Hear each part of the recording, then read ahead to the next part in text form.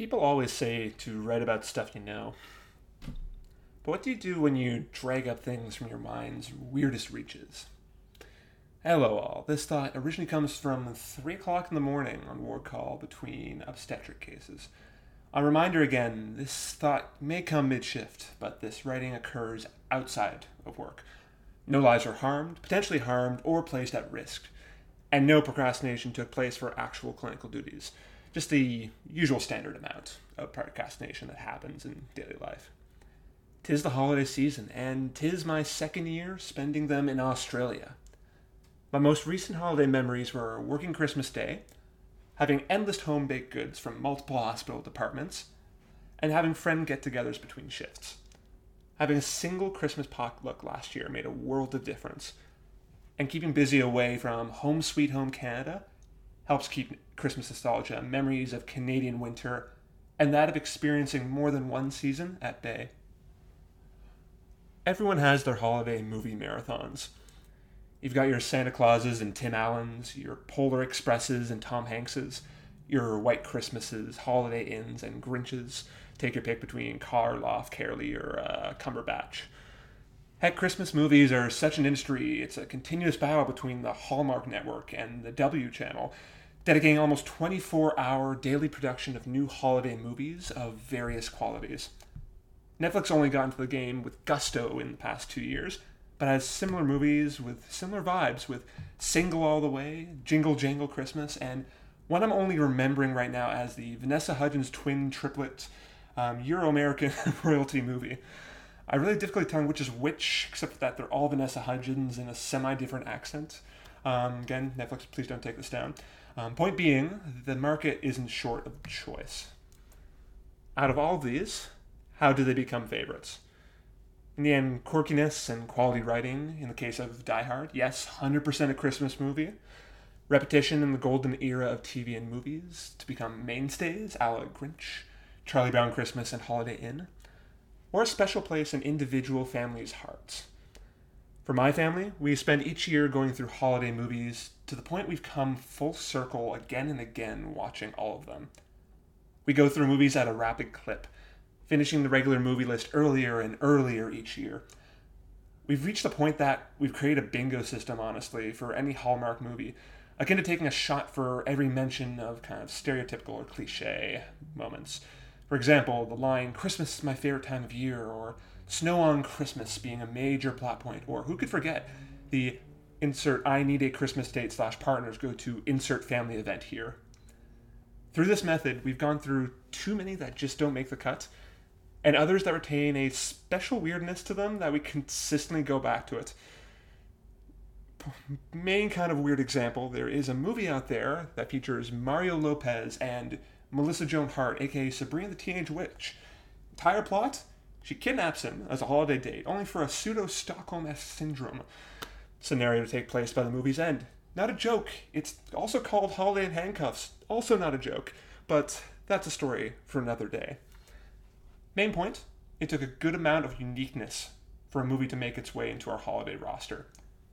The most surprising one of them is today's topic. A film so bad it's good. A film that I constantly find new outstanding details on repeat viewings and has reached notoriety levels like The Room, Troll 2, and, dare I say, Neil Breen trilogy movies. Again, more on him another time. Once again, it was 3 a.m. on obstetric ward call. There's a helicopter dropping patients off on the roof, and I grabbed my second of 2 coffees. So why the hell am I thinking about the 1996 Arnold Schwarzenegger hit movie, Jingle All the Way? Hi, Ted? Howard! Hey, buddy! How's it going out there? Everything okay? Yeah, fine. Ted, I need to speak to Liz. Could you get... Oh! Howard, excuse me, but your wife's cookies are out of this world.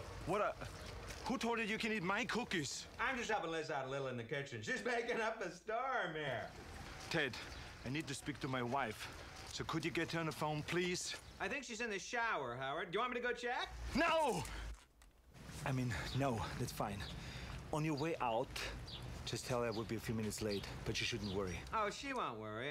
I'm here, and... Oh, these cookies! I gotta get the recipe from Liz. Put that cookie down! Now! Jingle All the Way is an original story based off a screenplay by Randy Cornfield. May his name live in infamy. It tells the tale of an overworked mattress salesman, Howard Langston, played by Arnold Schwarzenegger, of course, who in typical Christmas fashion works too hard and ends up neglecting his son, played by Jake Lloyd, one of two major roles he played aside from Anakin Skywalker in the first Star Wars Episode 1 movie. The only way to earn his affection back? Buying him the new superhero action figure Turbo Man, or, as we'll continuously know through the movie, with very terrible accents, Turbo Man. One problem. It's Christmas Eve already, and he has to run through the city endlessly searching for it, with real-time shots for about a quarter of the movie of watching Arnold sprint through Atlanta, Georgia. Seems like standard Christmas fare, right? Ticks off quite a few boxes on the bingo card. At what point does it diverge? At what point does this thing stand out in the minds of many? To start off, my memory behind this movie, especially finding it, is foggy. Part of me believes it was found in a Walmart holiday movie bundle, you know, those big kind of massive boxes that are on for discount, 2 DVD sets with catchy titles like Adventurous Saturday Night In, or Exciting Sci-Fi Bundle That You've Never Heard Of. The original funky Netflix categories. Part of me thinks my dad originally saw a Christmas movie with a young Arnold Schwarzenegger on the cover and knew exactly what could be expected. Other part of me knew that he threw caution to the wind and was like, Arnold Christmas movie, let's give it a shot. Regardless, this DVD is set continuously reused since that day. What sets this apart in the end from the rest? And way early mention for a spoiler alert, if anyone wants to go into this epiphany without any hints, which I would highly recommend because it's a separate experience entirely. First point. This is a 90s movie trying to be a 90s comedy as well as a Christmas movie. To start off though, what are we defining as a 90s comedy? We go back to the beginning of the 90s, you've got the tail end of the 80s with big famous parodies, hot off the heels of Hot Shots Part 2, Top Secret, and Airplane. At the time, a shift had begun in comedy acting, especially with new casting of Saturday Night Live in North America gaining more and more traction. Because of that, famous characters and famous skits were offered more kind of movies to start off. But the one true defining one was Wayne's World, with Mike Myers and Dana Carvey. The goal at the time, seemingly simple but was ingenious. High joke volume, or joke to down joke ratio, high amount of references in the movie that people could identify with, and aiming to create highly quotable lines that people could use over and over again. At the time, again, wasn't part of the actual plan for the quotable lines, but you knew it took off when you get a original Kurt Cobain pre-show at a Nirvana concert shouting out Wayne's World, Party On, Excellent at the beginning. You've got many different actors that have characters in their back pocket, honing them for years at a time, fine-tuned and retuned through practice and many iterations. Such the power of many character comedians, turning your variability and dissociation into a role into acting chops. Flip side of the coin, you have the straight man. Comedian or not, pick an actor known for seriousness or convincing the public of his serious character. Think Jason Bateman, think Steve Martin in Planes, Trains, and Automobiles, think Jonah Hill to a degree in Get Into the Greek. At this time, you got many different creative styles coming to the forefront with many different actors trying to make it big. Original movie comedy cranked up to the nth degree, like the Billy Madisons with Adam Sandler, and anything Jim Carrey did initially. Kicking off very packed 90s careers for both of them. Billy Madison kicking off Adam Sandler to culminate in a Happy Gilmore / creating Happy Madison Productions, his own comedy company. Jim Carrey, on the other hand, had a really start and stuffed early 90s with The Mask, Dumb and Dumber, and multiple different others, to name a few. You have more spoofs with Airplane 2, a lot of different sequels coming out from that time, and Austin Powers cranking in the late 90s. You have other SNL big names trying to make names for themselves. Eddie Murphy kicking off with Coming to America. John Candy with multiple different movies. John Hughes finally building off his early 80s success and starting to create more classics like Home Alone and Home Alone 2. Other ones with, again, Jim Carrey loading the decade with Ace Ventura, Dumb and Dumber, and closing it out in more dramatic roles like Truman Show and Man on the Moon. Because of this boom of creativity and household names by the end of it. Every studio is trying to keep up with this, between trying to keep up with these creative measures, finding their own original IPs, imitating the success of these now classic films, and, in the end, turning profit. Mid-90s, it was a mixture of all of the above. So what attempts can come out of this? An industry desperate to maintain attention and relevance? Some try one thing at a time. Others, in our case today, try everything at once. Jingle All the Way has your baseline kind of set up. You have a household name actor who dipped his toes into comedy, previously with Kindergarten Cop with Arnold Schwarzenegger, previously also known for, again, actions movies with the Terminator series and True Lies. The man, if anything, is game when it comes to the old college try and tries an earnest to pull off a mixture of the straight man and overactive comedian at the same time. You have Sinbad, a stand-up comedian making his rounds through sitcoms as the rival mailman Marin in the movie, acting as the foil in the dark future half of Arnold's characters when he became estranged from his son after years of neglecting Christmas. Rounding out the cast, you have Jake Lloyd as his son Jamie, Rita Wilson as Arnold's exasperated wife, and the late and great Phil Hartman, the rival next-door neighbor with suspicious ulterior motives, which I will touch upon. Plots established? Great. Now we cram in every single possible opportunity for slapstick and physical comedy. I don't understate the amounts of threats of physical violence or having physical violence as the payoff in this movie is countless, especially in many attempts to force slapstick comedy. And almost every conflict in this movie is solved by violence in a weird, physical Rube Goldberg-esque escalation. There's an entire scene where Arnold, for a solid minute, is sprinting after an old lady in a car, trying to break down the windows and take the toy he wants. There's a scene where a crowd just dogpiles him when he has the lucky lottery ticket to win a toy.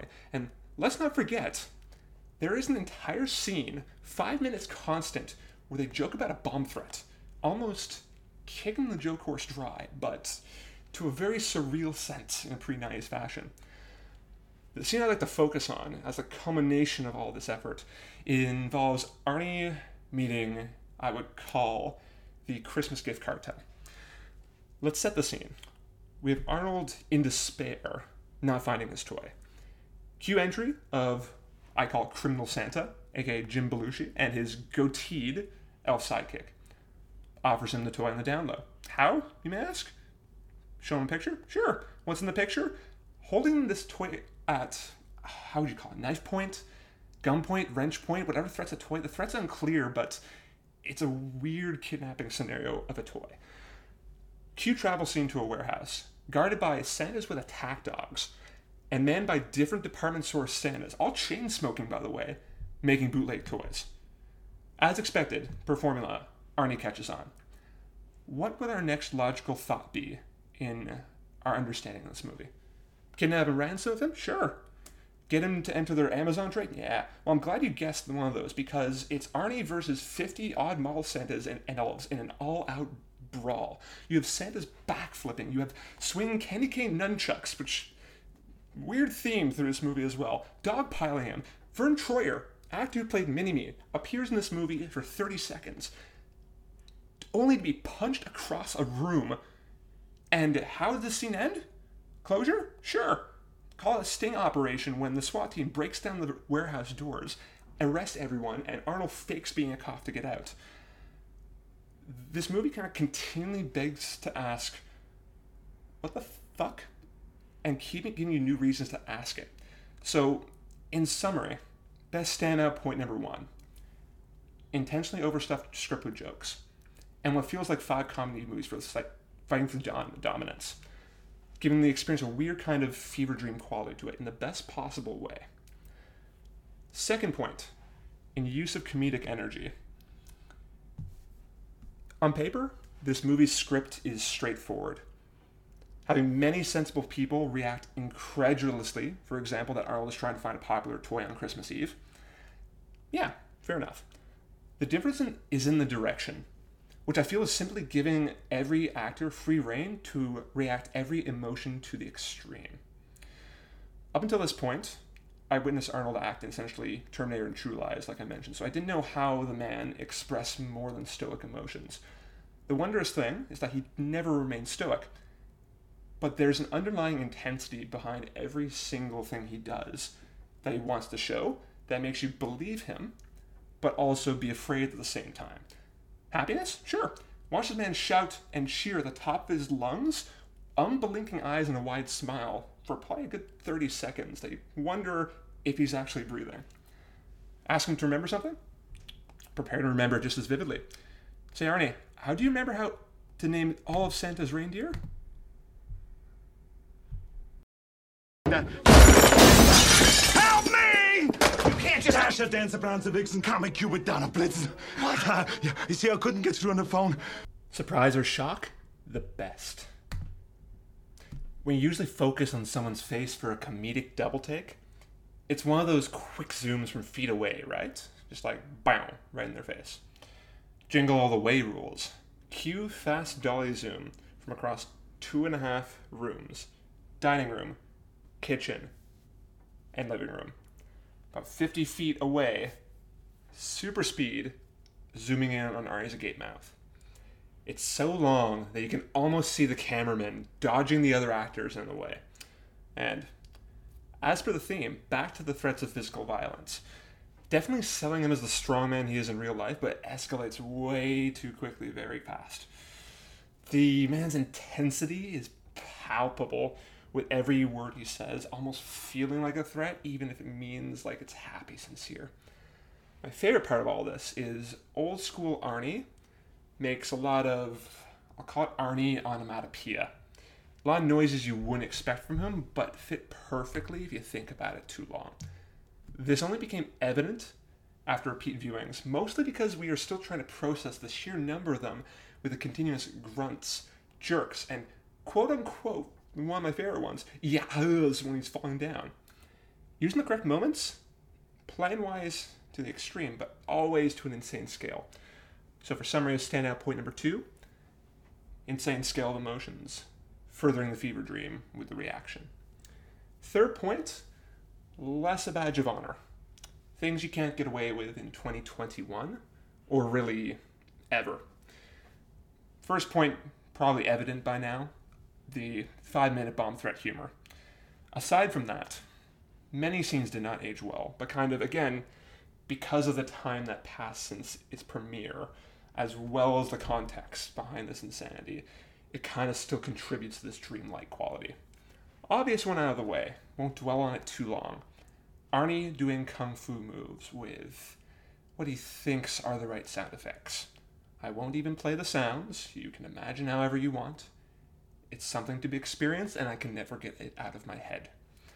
Most of these moments, I return to our character, played by, almost too convincingly as well, the late, great Phil Hartman, who I affectionately and literally call the character Divorced Dad Ted, in terms of what the name sounds like. Picture in mind, by the name alone, a character we expect that to be. Got it? Okay. Now, as much charisma as you could possibly imagine, the sweetest next-door neighbor a la Ned Flanders. You want this dad to convincingly be seen as a knight in shining armor. Sounds perfect, right? Great. Now drench the character in slime. Single motivation for this guy that is not hidden behind any subtlety. Hooking up with all the moms, single and not, in the cul-de-sac in which this entire town lives. Tried so many times to be played for laughs at the plot, and character-wise acted amazingly, but provides another, say it with me now, what the fuck moment, in that this character existed in the context. Hashtag 90s humor, hashtag references, but still. Phil Hartman selling him believably the facade of bravado and cheerfulness, underscored by the evolving creep stare that no one picks up on, except for Arnie, of course. Hence, putting that cookie down. Second point, Marin, Sinbad's character. The foil of our story, like we mentioned before, the second dad, the future version of Arnold's character that he doesn't want to be. He views the world out to get him. Which brings us to two things you can't get away with. Him being the forefront of the multiple bomb threats, including the 5-minute joke. Did not mention there are more than one bomb threat joke outside of that 5 minutes, but that's played consistently. Second one, The amount of neglected child endangerment this man puts kids through. Case in point, a lot of scenes with him dangling children off buildings in which everyone, including cops, are like, oh, haha, it's acting, woo. So, stand point number 3. Cringe, fueling the fever dream, but nothing you can get away with beyond this movie alone. So, if you stayed with me this whole time, you've picked up a good general vibe of this film. Probably asking yourself now, okay, this aimed to be a comedy, designed to be a Christmas movie, try to get deeper effects in between. Still begging the question, the original one, why have you obsessed about this at 3 o'clock in the morning? I think this boils down to family tradition at the end of this. And this is a bit of a vamped copy at this point, from the heart. An argument can be made, call it the reverse to Die Hard argument, similar to a crowd of people actively campaigning for Die Hard as a Christmas movie. There may be an equal amount passionately advocating that Jingle All the Way doesn't necessarily have a movie category, but still could be a Christmas or comedy movie. It's a mix of the traditional Christmas tale on paper, active effort to imitate 90s comedies in practice, while weaving in the deeper messages about the dangers of capitalism at Christmas, to all end on a note that is pseudo-wholesome at the end, but makes you wonder, okay, where is our moral thematically? When it boils down to it, I think it's that these points are window dressing for me. And it boils down to Vin Diesel levels of family tradition and reminiscence of a pre-pandemic holiday of yore. I miss tradition. I miss seeing my family every single year. I miss having a good solid month of snow mixed with Christmas, buying stuff in person, going back home to Ottawa, skating on the canal. Reminiscing of the family nights where we continuously watch movies, both in and outside of Christmas. Movies were a huge part of my growing up in terms of bonding, making family moments, and some of the major memories I've made throughout the entire time, and reliving them every single year through these movies has been a huge part of it. There's the fact of the COVID pandemic, which is affecting everyone, and many expats can agree it's been a long time. It's been a long separation. It's been a long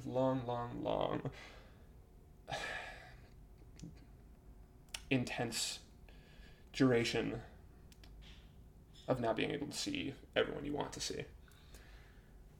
I'm kind of glad that we're at the point that we are getting, Queensland alone, almost 90% first dose vaccination, past 80% double dose vaccination.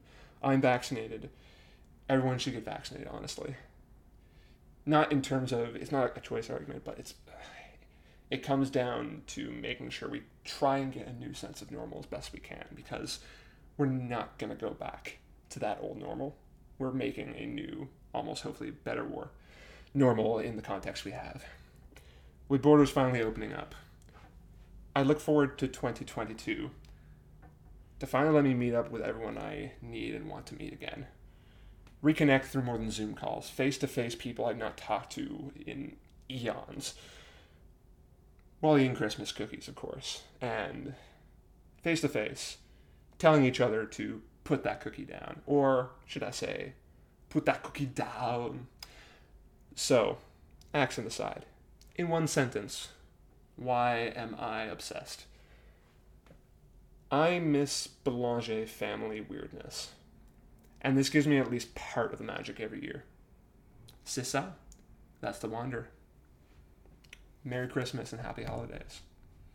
Quick shout out near the end. I hope you've enjoyed this episode. This is the shout out portion where I highlight something wholesome, whether it be a group, project, or charity. This episode is dedicated to shouting out Third Space. Everyone needs a home for the holidays, and there are many that won't have one. Third Space, with number 3, is a charity near where I live in Australia, daytime drop-in center where people experiencing or at risk of homelessness find support, friendship, and dignity, helping thousands of people every year through having showers, cafe-style meals, access to medical treatments, mental health, allied health, lawyers, advocacy, tenancy, and other services, and trying to break that cycle of homelessness through forming relationships, building trust, and providing home in a place of safety. It's been serving at least this community from what I've seen for the past 40 years. I hope it continues to serve longer. Please check them out if you want more information at thirdspace3rdspace.org.au. If you want more information, again, to get involved or donate to their cause. Second quick shout out, because I think I've only briefly touched upon it. Shout out again to Henry Howard, my guy I met in my UQ cohort, my cohort, who's also a doctor, and is giving up half his salary to public chosen charities every single year. I'll attach the link below, but he's doing a good level of wholesomeness, especially at this time of year. Other than that, thank you for sticking around and listening to my mind wander. Today's episode was unofficially sponsored by Candy Cane Nunchucks, Terboman, Phil Hartman, and the Joys of Family. If you have any questions you think I could obsess about spontaneously, send me a message through my main account or long requests through my blog, Instagram, or otherwise. As always, I'm not perfect, and this will always be an ongoing conversation with you. By this time of year, Merry Christmas, Happy New Year, Merry New Year, Happy Holidays, Happy Kwanzaa, Happy Hanukkah. I can keep on going. Stay safe out there and enjoy everybody you love. See you next time.